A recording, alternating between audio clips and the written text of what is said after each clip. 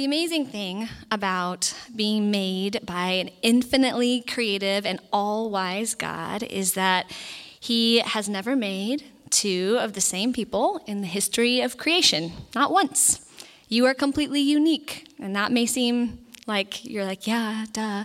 No, but I know you've heard this before, but it's true. No one has ever had your unique set of fingerprints, ever. So think about that. Because you have also been created in the image of God, you are incredibly precious to God and oh so valuable. And don't worry, I am going to pray, but I want to say this little bit first. You are so precious to God. Before he formed you in the womb, he knew you. Jeremiah 1:5 says, I chose you before I formed you in the womb. I set you apart before you were born. God is speaking to Jeremiah, and he tells him that he wants him to be a prophet. And a prophet is just someone who tells others the things that God has said. And Jeremiah tells the Lord, he says, oh no, Lord God, look, I don't know how to speak since I am only a youth. And now many of you here today, we could probably call you a youth. You might be young, but that doesn't mean that you cannot be used mightily by God.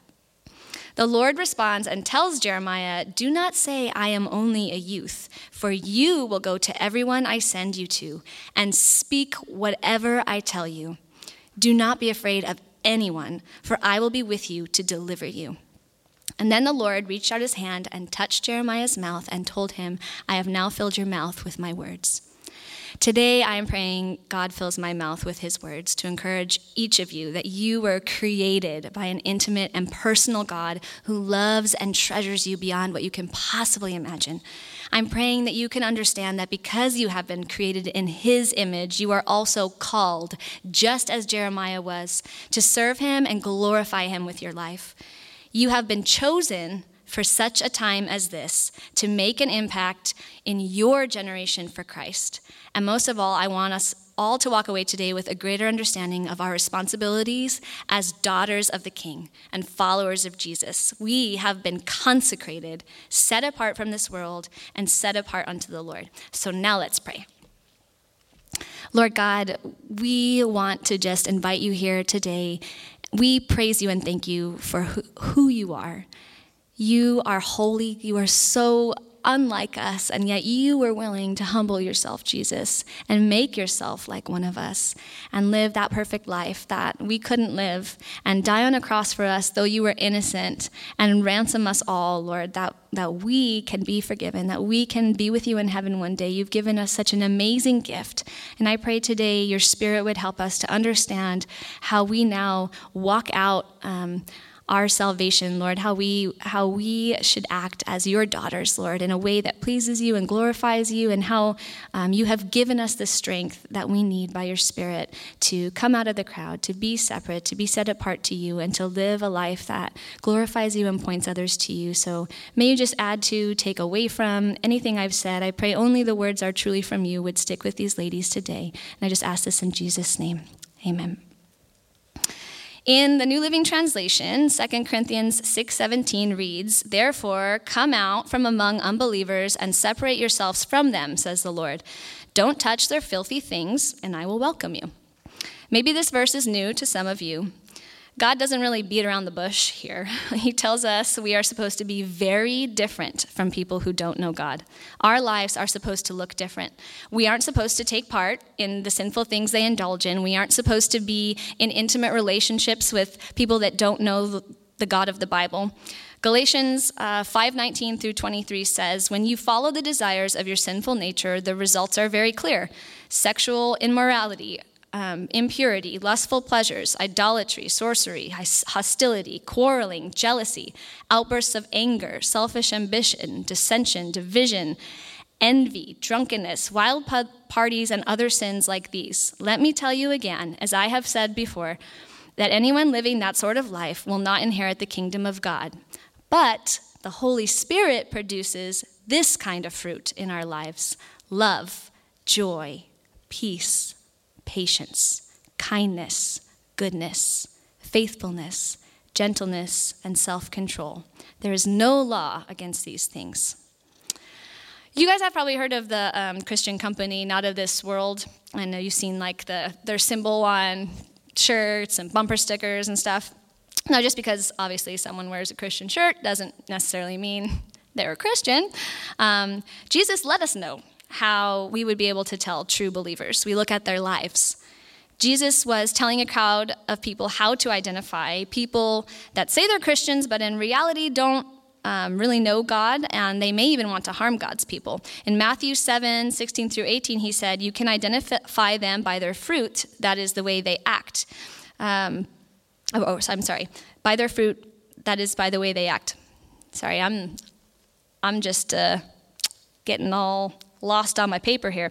Can you pick grapes from thorn bushes or figs from thistles? And this is Jesus talking to the crowd. A good tree produces good fruit, and a bad tree produces bad fruit. A good tree can't produce bad fruit. A bad tree can't produce good fruit. In John 18:36, Jesus told Pilate that his kingdom was not of this world. He also told his disciples, the world will love you as one of its own. The world would love you as one of its own if you belong to it, but you are no longer part of the world. I chose you to come out of the world, so it hates you. John 15:19. Great, you're thinking. If I want to follow Jesus, the world is going to hate me. You know, you may or may not experience hate personally, but Jesus was pointing out that the beliefs of the world are not the same as the truth of the Bible. The two are opposed to one another. 1 John 2:15 instructs us, do not love this world nor the things it offers you, for when you love the world, you do not have the love of the Father in you. For the world offers only a craving for physical pleasure, a craving for everything we see, and pride in our achievements and possessions. These are not from the Father, but are from this world. And this world is fading away along with everything that people crave. But anyone who does what pleases God will live forever. We're also told in Romans 12:2, don't copy the behavior and customs of this world, but let God transform you into a new person by changing the way you think.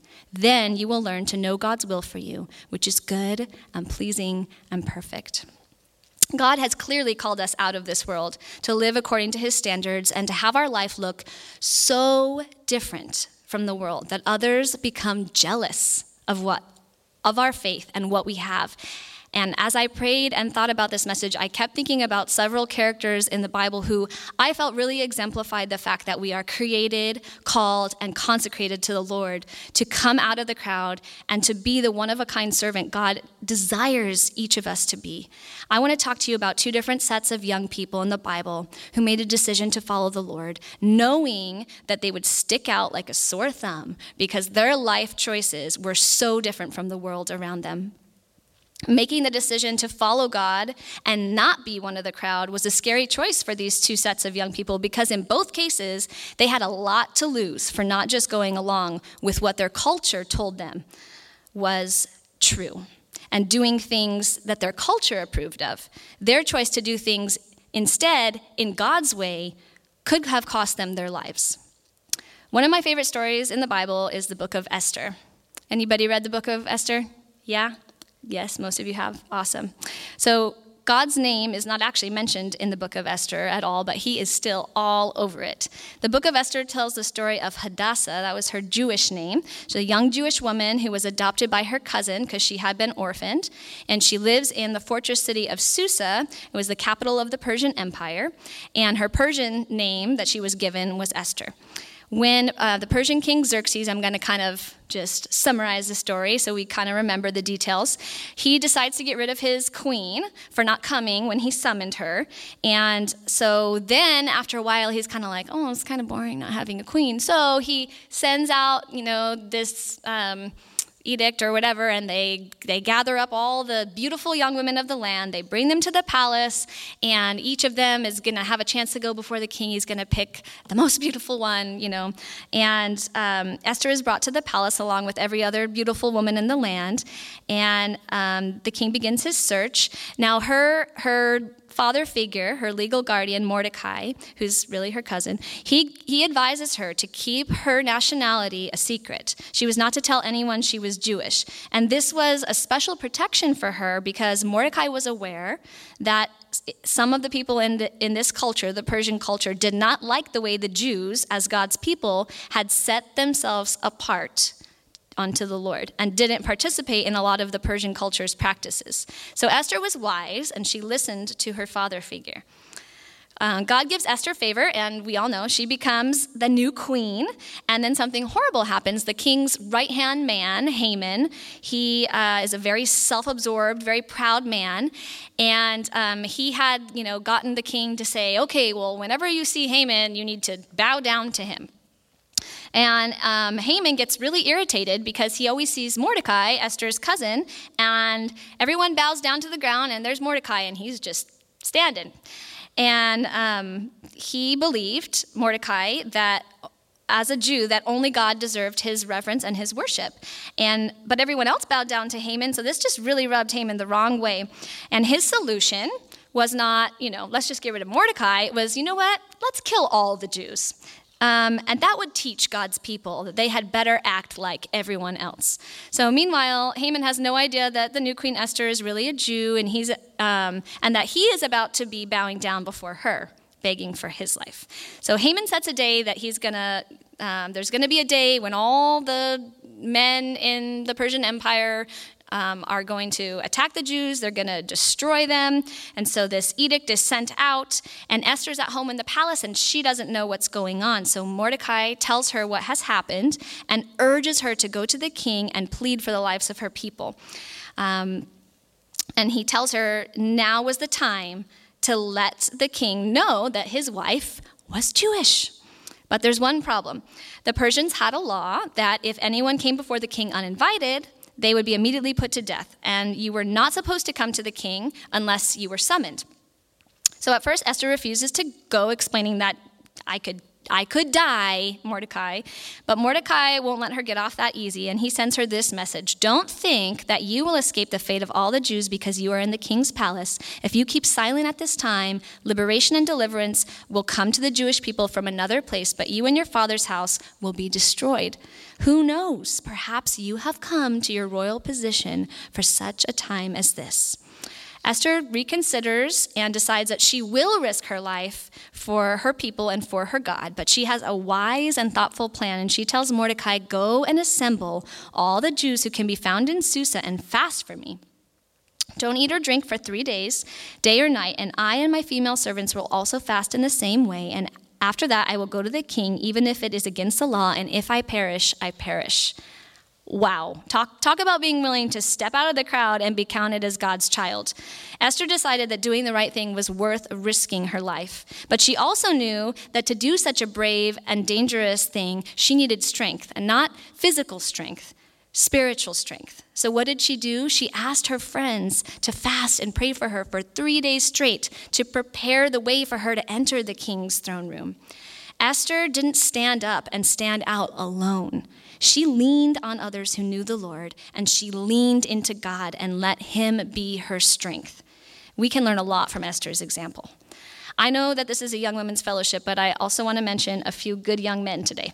I want to talk about Daniel and his 3 friends, Hananiah, Mishael, and Azariah. You probably know them as Shadrach, Meshach, and Abednego, so say those names 3 times fast. Just kidding.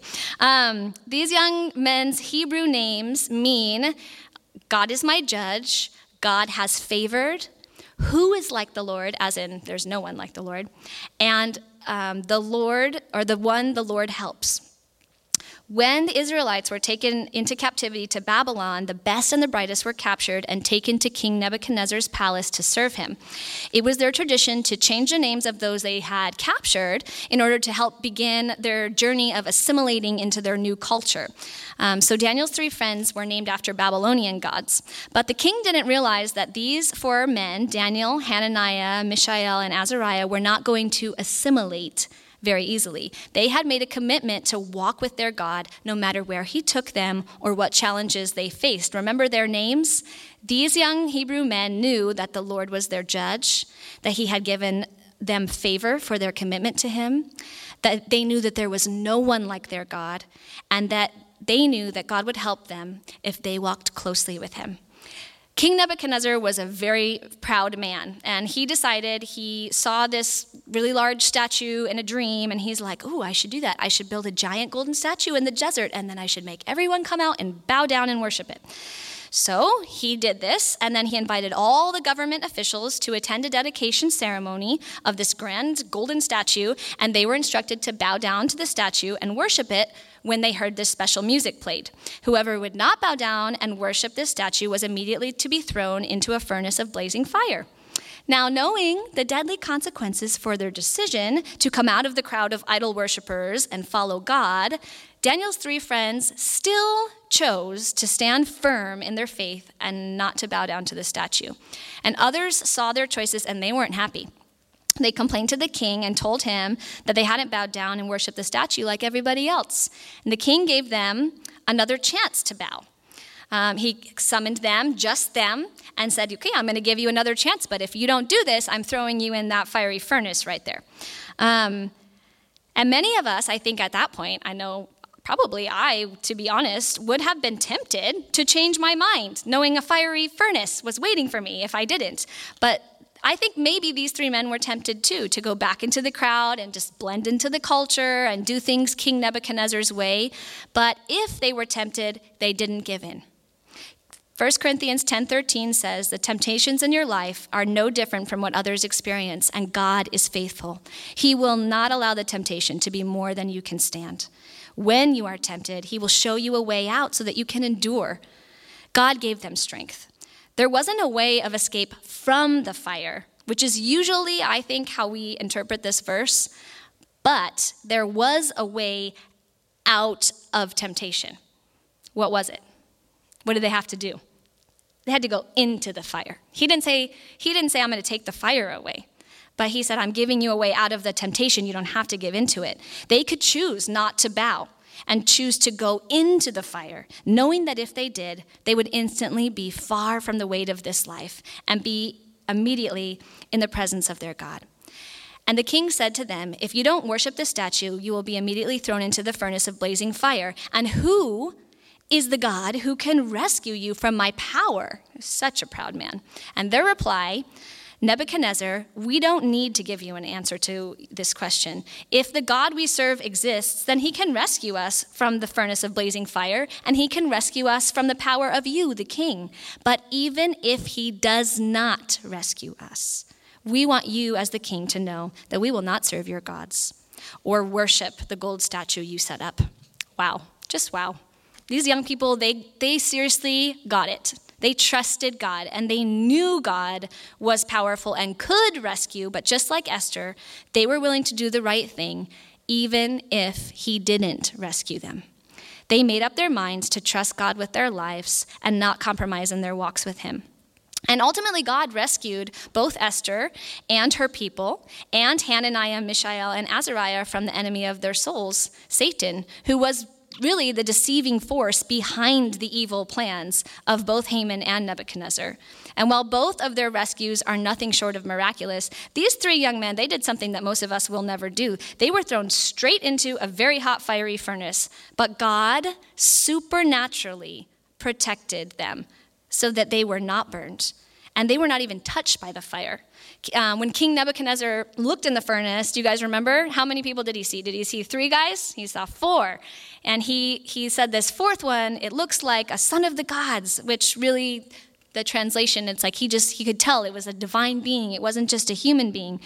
And King Nebuchadnezzar realized that he was witnessing something miraculous. And most scholars believe that this is what's called a theophany, an appearance of Jesus Christ in the Old Testament. Actually, I guess he was in his divine nature, so it's not technically a theophany, but they think it was Jesus. And anyway, King Nebuchadnezzar had them brought out of the fire, because obviously they were not harmed by it. And he got to inspect them, and they didn't even smell like smoke. Their clothes didn't even smell like it. Nothing had been singed. They weren't touched by it at all. And King Nebuchadnezzar exclaims, "Praise to the God of Shadrach, Meshach, and Abednego. He sent his angel and rescued his servants who trusted him. They violated the king's command and risked their lives rather than serve and worship any god except their own God." King Nebuchadnezzar was so astonished by this that he wrote a decree ordering that those who spoke offensively about the Lord, the God of Shadrach, Meshach, and Abednego, were to be punished because he recognized that this was something he said, quote, "There is no other God who is able to deliver like this." Standing up for our faith and coming out of the crowd to stand, sometimes alone, in order to do what's right will get people's attention. And God can use it to get a hold of people's hearts. We saw this in our skit this morning, and we see it in this story. God used Hananiah, Mishael, and Azariah to cause a proud pagan king to realize the power of the one true God and realize that he is to be feared and reverenced, and no one else can deliver like he can. We may not be in a situation right now where we're being forced to bow down to a person or a statue, but I want to ask us all a question, including myself. What are we being tempted to bow down to in our lives right now? Some of you may have started school already, or you will soon, and many of us have teachers and classmates and friends, family members, and they don't know Jesus. And they believe in things and they do things that are not true or right according to the Word of God. Are you being tempted to bow down to and accept their beliefs and not challenge them? To bow down to peer pressure to do things that they do that you know aren't right because you shouldn't judge them? What about relationships? 2 Corinthians 6:14 through 17 is clear. Don't team up with those who are unbelievers. How can righteousness be a partner with wickedness? How can light live with darkness? What harmony can there be between Christ and the devil? How can a believer be a partner with an unbeliever? And what union can there be between God's temple and idols? For we are the temple of the living God. As God said, "I will live in them and walk among them, and I will be their God, and they will be my people." Therefore, this is kind of our theme verse for today, "Come out from among unbelievers and separate yourselves from them, says the Lord. Don't touch their filthy things, and I will welcome you." If you're in a relationship with someone who doesn't know the Lord, my niece currently is, unfortunately, the Bible says you are mismatched. You are unequally yoked. And I know that's weird for us today because we're not farm people, but think of it like a harness. If you have two different animals and they're harnessed together and one's trying to go this way and one's trying to go that way, ultimately, they're both going to get hurt. That's what's going to happen. I like how the New Living Translation makes it clear and simple. Don't team up with unbelievers. Your values are not the same, and you could easily be tempted to bow down to beliefs and actions that are not godly and could lead you away from the Lord. Remember, if we have opened up our hearts and lives to Jesus and invited him to be our Lord and Savior, we've been given a beautiful gift. We are the sanctuary of the living God, 2 Corinthians 6:16. That means Christ lives in us by his Holy Spirit. 2 Corinthians 4:7 says, "Now we have this treasure in clay jars so that this extraordinary power may be from God and not from us." The treasure Paul is referring to is that the previous verse shares, God has shown his light in our hearts by giving us the knowledge of God's glory in the face of Jesus Christ. 1 Corinthians 1:22 tells us that he has also sealed us and given us the Spirit as a down payment in our hearts. And I know if you guys go to this church, you've probably heard Pastor Michael say more than once that word there for down payment, the idea in the original language is it's like an engagement ring. And I don't know about you, but as a woman, I love that. I love that image. God gave us an engagement ring, the Holy Spirit, and it's his commitment to us that he has promised to come back for us. He's returning for us. His promise that we are his and he is committed to us and we need to be committed to him. His Spirit is also his presence and his power with us to live a life that pleases him and brings him glory and points others to him. 2 Corinthians 2:14 through 16 says, "But thanks be to God who always puts us on display in Christ and through us spreads the aroma of the knowledge of him in every place. For to God we are the fragrance of Christ among those who are being saved and among those who are perishing. To some we are an aroma of death, leading to death, but to others an aroma of life, leading to life. And who is competent for this? But if you go to 2 Corinthians 3, it talks about God has made us competent. God has qualified us to be ministers of the gospel. If we are to be women who point others to Christ and who leave his fragrance everywhere we go, then we need to take what his word says seriously, and we need to do what it says. James 1:22 reminds us to be doers and not just hearers of God's word. And James 1:27 reminds us that pure and genuine religion in the sight of God the Father means caring for orphans and widows in their distress and refusing to let the world corrupt you. Other versions say keeping yourself unstained by the world. I like how Paul puts it in 1 Corinthians 6:19 through 20. He's telling the Corinthians, don't you know that your body is the sanctuary of the Holy Spirit who is in you, whom you have from God? You are not your own, for you were bought at a price. Therefore glorify God in your body. And again, and speaking to the Corinthians, they were really struggling to do things Christ's way. They were really struggling to come out of their old lifestyles and leave their sin behind. And Paul reminds them, he says, because we have these promises, dear friends, let us cleanse ourselves from everything that can defile our body or spirit, and let us work toward complete holiness because we fear God. That's 2 Corinthians 7:1. Our aim as daughters of the King should be to walk worthy of the Lord and to be fully pleasing to him, bearing fruit in every good work and growing in the knowledge of God. And this isn't a task we should take lightly. Paul compared it with training for a race. And he said, you see these people, they discipline their bodies, they work so hard, and they're just racing in order to get, a medal or trophy or something. And he's like, we need to do the same thing spiritually, but we are racing for an eternal reward. So how much more should we discipline our bodies and our minds and our spirits and be self-controlled? We're not to be lazy about the way we live and the choices that we make. We're to be disciplined and self-controlled, aware of the impact our choices can have on others. Like I think about Isabel and how she impacted Annie because she made a choice to take a stand.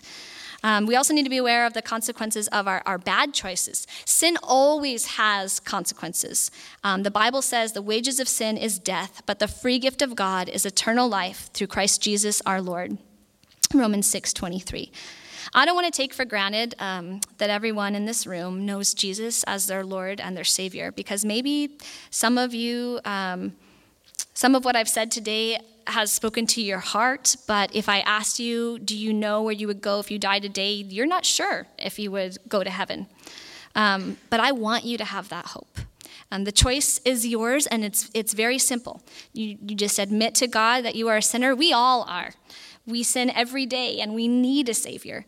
You simply thank Jesus for dying on the cross to pay for all of your sins and for rising on the third day, defeating death and proving he was God.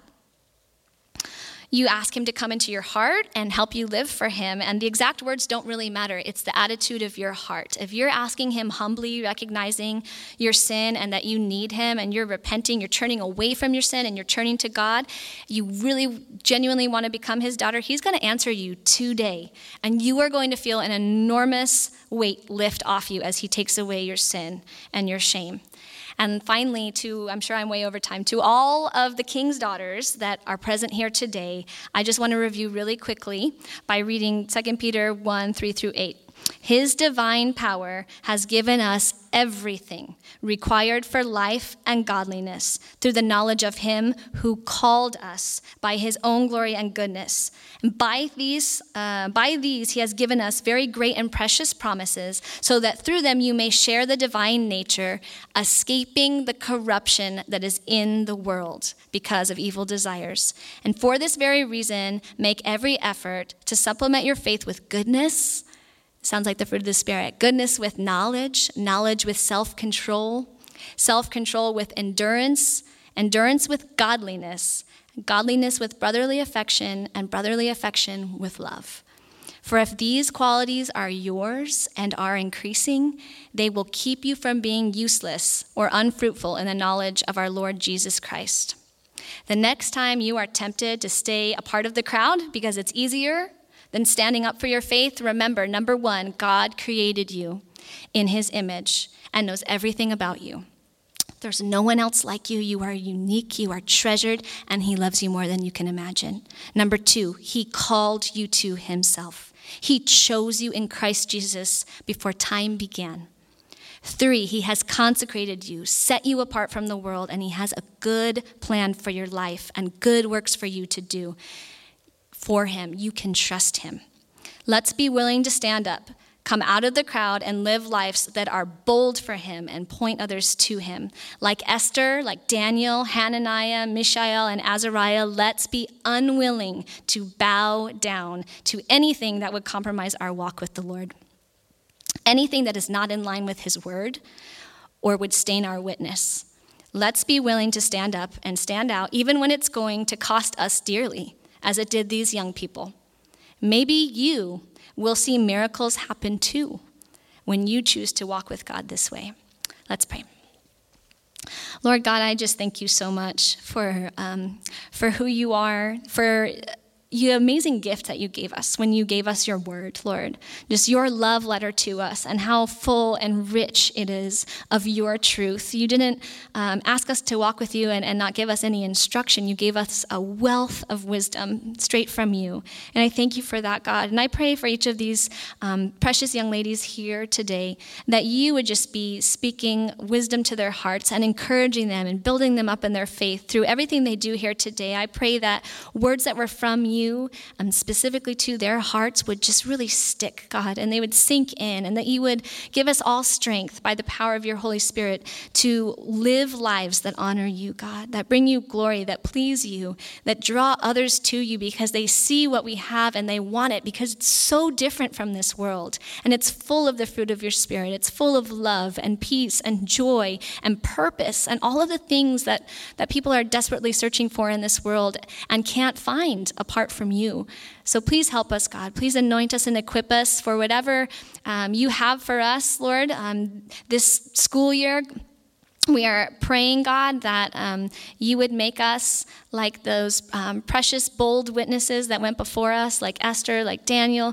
And Father, we are thankful that we know we don't have to do this in our own strength, God, that you are our strength. Help us to lean on you and lean into whatever you are calling us to right now, God. And I pray for anyone here who may not know you, that they would not be afraid to just cry out in their heart to you and ask you into their hearts, God. And if they make that decision today, I pray that they would talk to someone about it, that they can be prayed for, that they can get a Bible, that they can just start on this journey of getting to know you better, Lord, and falling in love with you. And I just thank you, Father, for all that you're going to do. And I ask that you just have your way in all these things. In Jesus' name, amen.